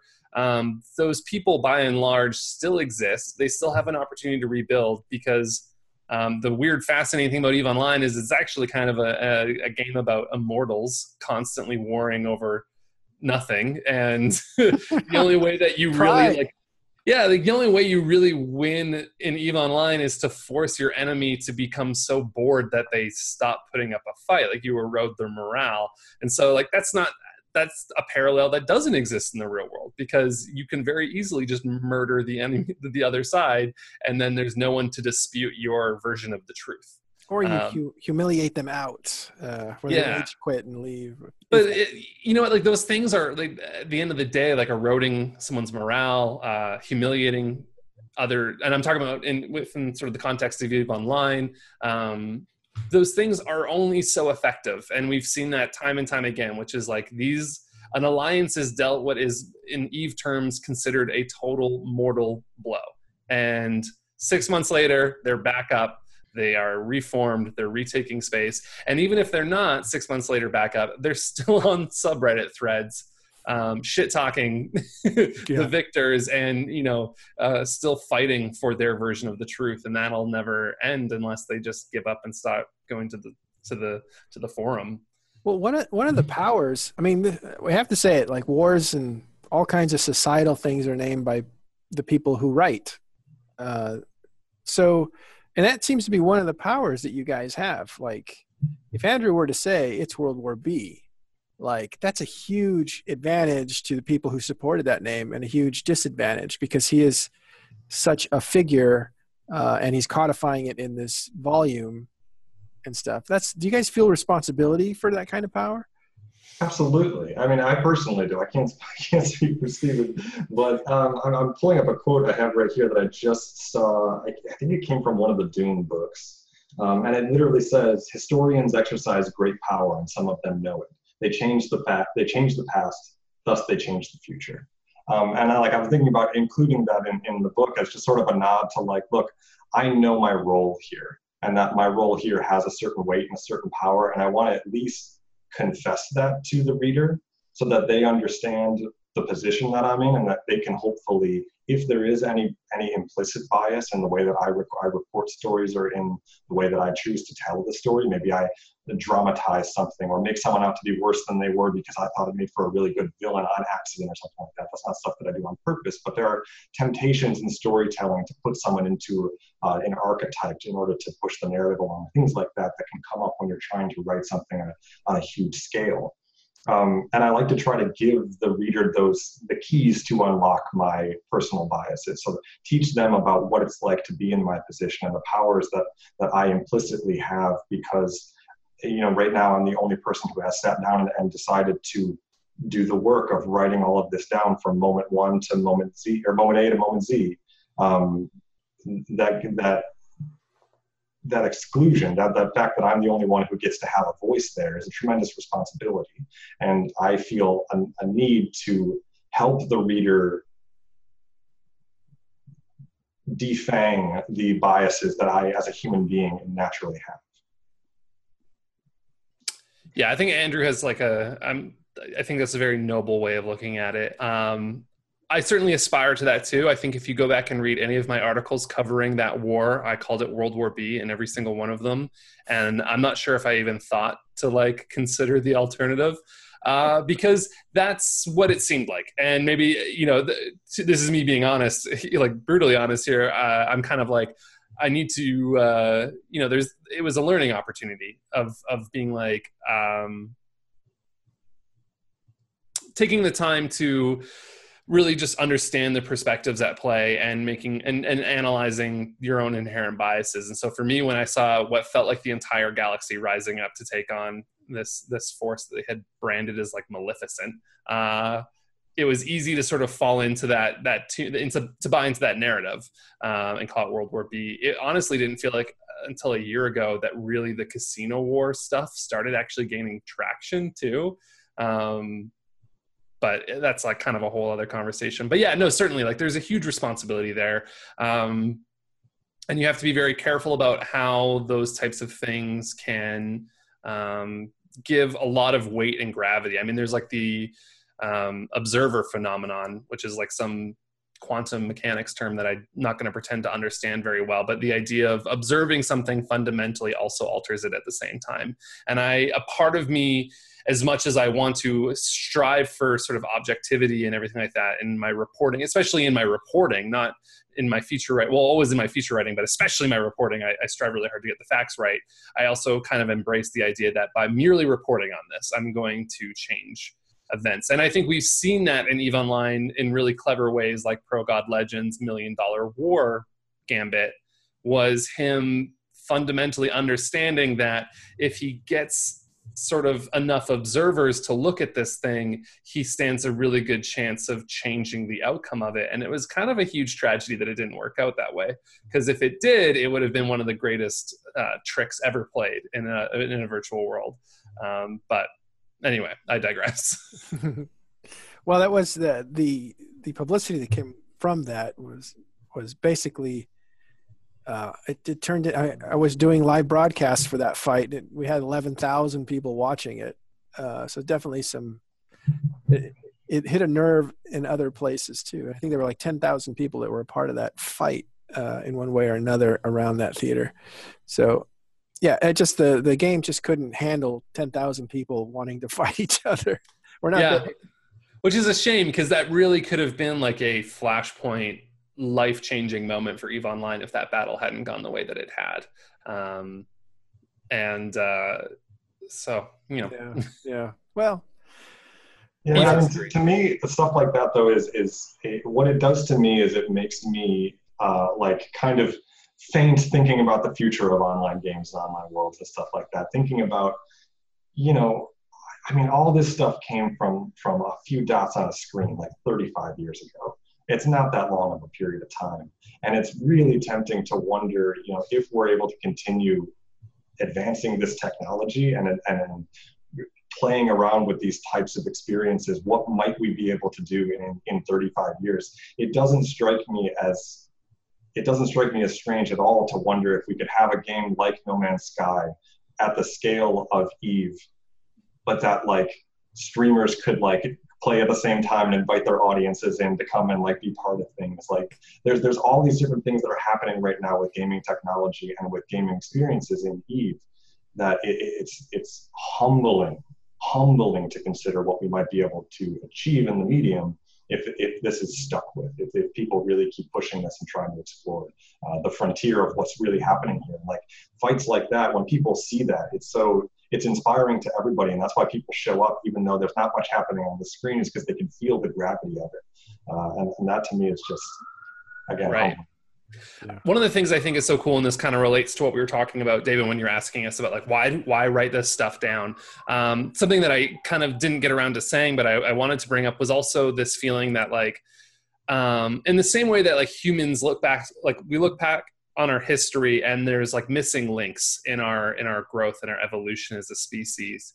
I feel like right now where we're at as a society and a culture, and maybe this sounds like so stupidly altruistic, but I really believe this, that like where we are right now we're one of those missing links, or we could stand the chance of being one of those missing links, in that we are transitioning from sort of this analog pre-internet society into this digital society, and we haven't fully sort of stepped into that evolution yet. Like what Andrew is describing can be even taken you can read some of the most imaginative science fiction, and I feel like it sort of grasps at some of these truths that we could be seeing in the next 100 years, which is, what's it like when people play these games full time? What's it like when these experiences become not such an abstract dots on a screen, but they are like visceral, lived-in experiences of people fighting in cockpits and like shooting one another and living out these battles in a very real way, as sort of technology progresses. And I think what's really important, and sort of my conviction in wanting to write as much of sort of I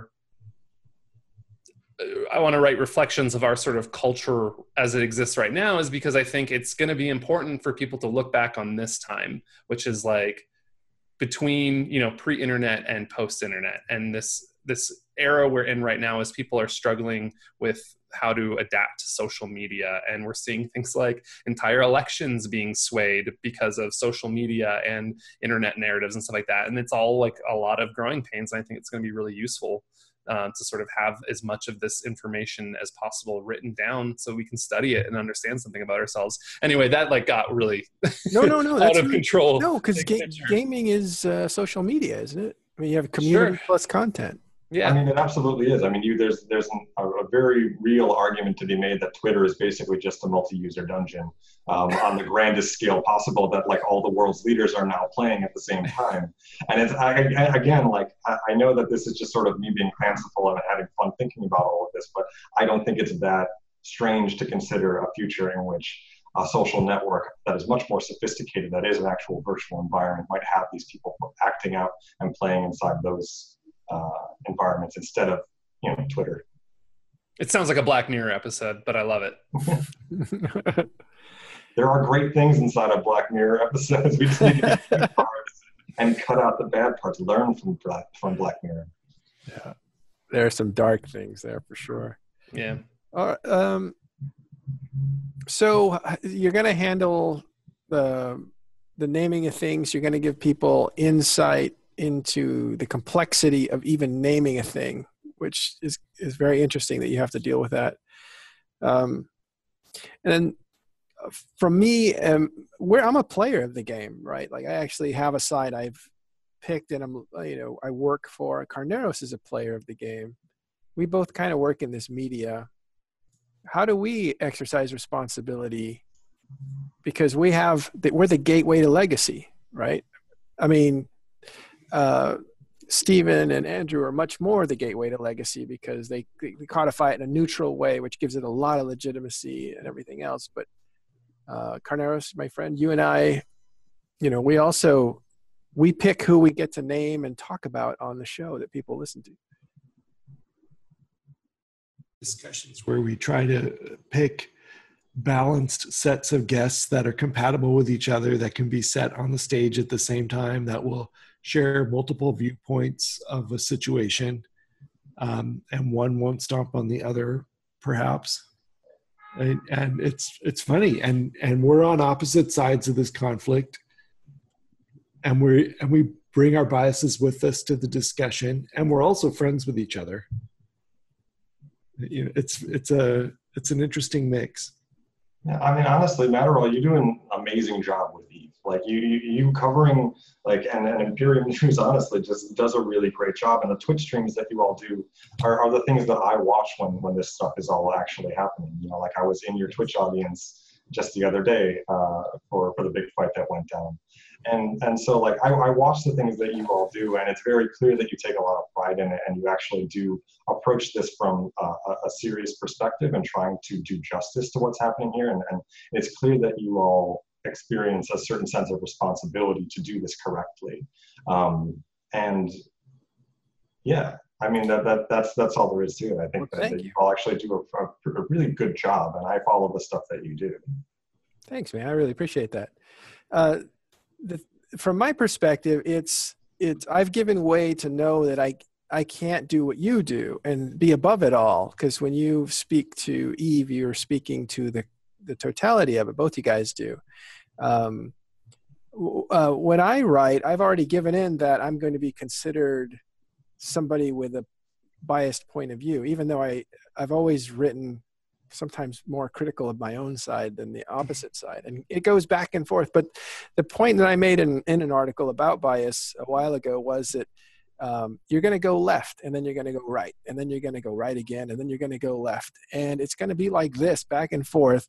But if you pull out far enough to get perspective on the range, the body of work, all the hundreds of articles I've written, it looks like a straight line because, you know, you didn't continue to go in one direction or another. Yeah, I mean, this is kind of like a conversation that honestly, I'm not even sure if I'm like equipped to talk about. But what I will say is, like, I don't think people talk about bias like it's this dirty, awful thing. And because like Andrew and I kind of come from this reporting background, there's sort of this need to not have bias or to eliminate it as much as humanly possible. But I think from at least like your perspective and for most players' perspective, like that bias is also insanely useful. It is, you know, even in a historical context, it is very important that we have, you know, like books from people who supported like bad regimes throughout history. You know, it's important that we have this perspective into both sides. Even if we disagree with it for a variety of reasons, it's very valuable. And so I think people need to not be afraid of their bias so much.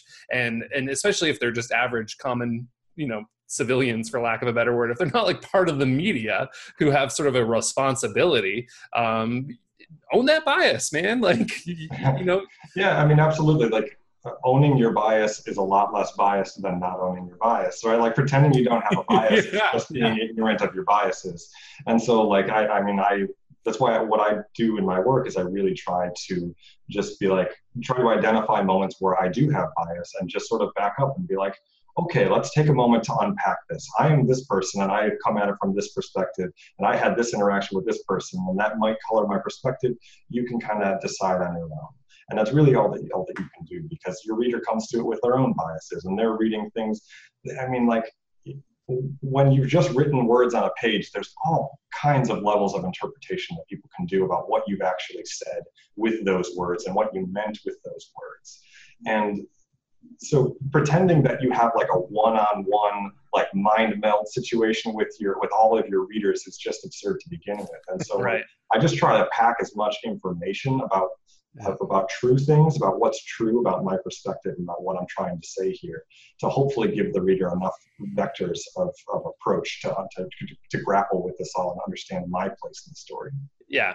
the reality is nobody groks shit. Like everything, nobody truly understands anybody. They just think they do. And I think, yeah, like what you're saying is like, oh, this article goes this way and this article goes the other way. I'm critical here and I'm supportive here. But if you look at the grand scheme of things, it's a straight line. I think, you know what, screw it. Even if it's not a straight line, who cares? That is perfectly allowed and it's valuable. And it's just as important to understanding the context of a thing as having sort of the objective unbiased accounts. Like, when we look back on history, it's important that we have sort of historian perspective, but it's also important that we have the human perspective. It's important to have, you mean the smaller perspective. Yeah, like the in the moment perspective. It's important, like, you know what I mean? Yeah. Our understanding of history, and I mean, this is something we've talked about a lot, but our understanding of history is significantly diminished if we only have the objective perspective. If all we ever had was textbooks on World War II, we wouldn't understand World War II that well. But because we have an insane wealth of literature written by like Jewish people who survived the Holocaust, that gives us a profound perspective that we might never have anyway. And that is an inherently biased work, right? Like, there's going to be biases there, but like, it's important that we embrace those biases.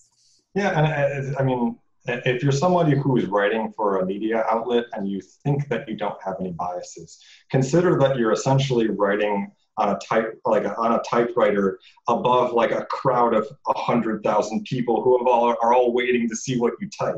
And if you think that doesn't affect what you decide to write, you're not paying enough attention to yourself. Because like knowing that all of those people will read it and form judgments about it, and that they want you to say certain things, that influences what you ultimately decide to write. And so it's such a tempest of emotion and of bias that there's trying to get through it without bias. It's a fool's errand. Alliance leader in Eve has this experience a little bit too. If you send an Eve mail out to your entire alliance, if you send like a global one to the whole group, you have to write it at the same time simultaneously to two audiences. So you have to write what you want to say to your people and what you want to say to the hostiles that are following your narrative through spies in your organization. So you have to write something that will feed Group A without feeding Group B. And there's a certain balance to what you can write, and a certain point at which you can't give any more detail. But you want to hook in Group A without supplying morsels to Group B, and the trick is to keep an eye. And the one thing that helps me do that the most was media training from video game business days for how to talk to press. I love that. On mission, how to stay on message, and how to those lessons and those classes is the thing that helps me write those things.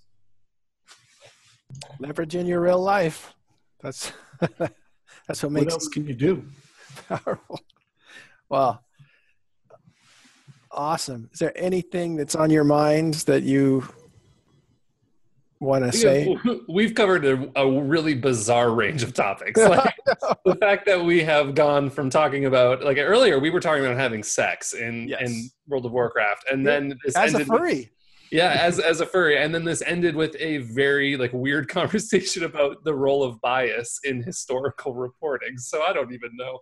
I have nothing left to say. You're done, right? Like we've gone the range of tangents, but the reason that we brought up this last part is because there's a whole generation built on top of generation of writers and performers, and now streamers are kind of the newer thing, that are all kind of taking cues from one another on how to behave and what's important for somebody to write. I had a very specific instance where I wrote about bias because it was during Casino War, World War B, that I wrote that, because I belong to both. I belong to the one side in the game, and I'm writing for the other side in real life, and so I was right in the middle. But so, you know, people are still writing about wanting to be the news service that is unbiased, like, and then they tackle it in different ways, and everybody's very smart about it, but it's still a thing. Like where I don't care that much about the bias. I care about a good story, except that I don't want to overrepresent my position as a player. That's the one thing that I try to like rein in, to make sure that people don't think that I'm speaking for more people than I actually speak for. But I think it's important because it's constantly teaching the next generation of people who are going to be writers and stuff, like, you know, what to worry about, what not to worry about. But it's been another great hour of, you know, talking to you guys. Thank you very much for giving up so much of your time. Yeah, thank you so much for having us and for putting this together. Like, I really enjoyed the conversation, and honestly, like I said, you guys do a great job, and like, I've been in daily news reporting, and I've done journalism work, and I've done the things that you all do for free. I've done that as a job, and it was hard, and it was like burned me out, and like made me not want to be a part of journalism ever again and stuff like that. And so, like, when I see the kind of things that you all do, where you're, you know, covering an 8-hour fight or something like that, or you're trying to untangle all of these stories for people in a way that's if it's not free of bias, is like relatively responsible. I think that's really noble. I think it's really difficult. And anyways, this has been a really great conversation. I'm happy to be a part of it.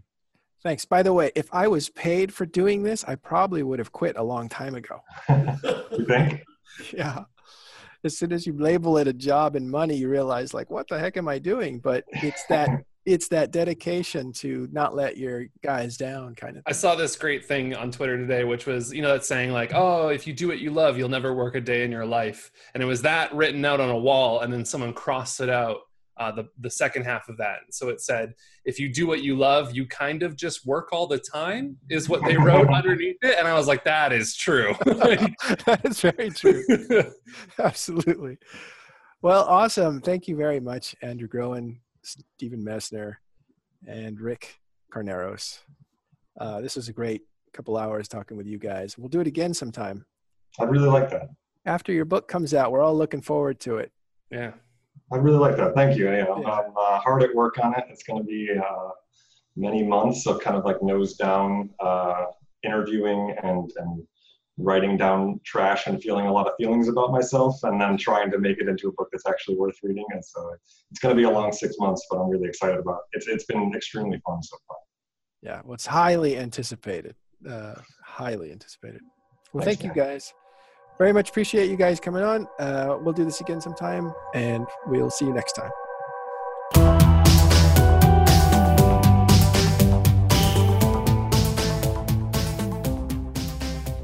Andrew, I wanted to ask you, I think I've placed this. Check what your input is, because I have a feeling maybe it's your computer. I had the same idea too. So yeah. I have a really strong feeling that you're not recording through your microphone. You're recording through your webcam's microphone. Yeah. Oh, great. That way. Check and see. It's still. I don't know it was that bad, guys. I would have tinkered with it. It's not terrible. You're understandable. I can see your microphone, and I'm like, there's no way that microphone has that sound. Well, I turned it way low because it seemed like it was super high before. But see what the input is set to. Yeah, see what it's. Well, I tinkered with that at first. Oh wait, hold on. Let me see. Oh, okay. So maybe it is. You're right. Really? Switch it to your microphone. Yeah. Let's see how great you sound. Yeah, you sound. All right, reload it. Let's do the show again. Oh my God, that's totally. As soon as I should have said something, I totally forgot halfway through the show. But as soon as you were doing your intro, Andrew, I was like, it dawned on me, and I was like, because that's happened to me before too, and I was like, oh my God, it's using his webcam audio. And then I almost wanted to just blurt something out in the middle of the podcast, and I should have, because then we could have fixed this whole thing. And then I just was like, Andrew, now get closer to Mike. Let's see if you're louder. Hey, Meteorol, what's going on? That's perfect. It's like studio. I'm sorry. I should have said something. My bad. This microphone was good. Well, you have to turn it up. Now you have to turn it up. It's very quiet. But yeah, I was like, there is no way that you're that kind of microphone has that. Everything. I'm so bad. I should have said. Guys. I really wish that I had caught that. I didn't realize it was going to switch the inputs when I plugged it in to do the video stuff. Sorry, Meteorol. It doesn't sound that bad though. Actually, you were still audible. But next time we do it, Definitely. we'll have like a yeah. Yeah, it doesn't have. We can do it again relatively soon too. I don't mind making the time. We can come out and talk whenever you want. Okay. Yeah. Not whenever you want. Wait, let me take that back. I'm Yeah. a relatively solitary person, and I don't talk to people that often. So Me too. with that in mind, anytime. All right. We'll respect Anytime it. within that confine. Hermitage. We'll respect it. Yeah.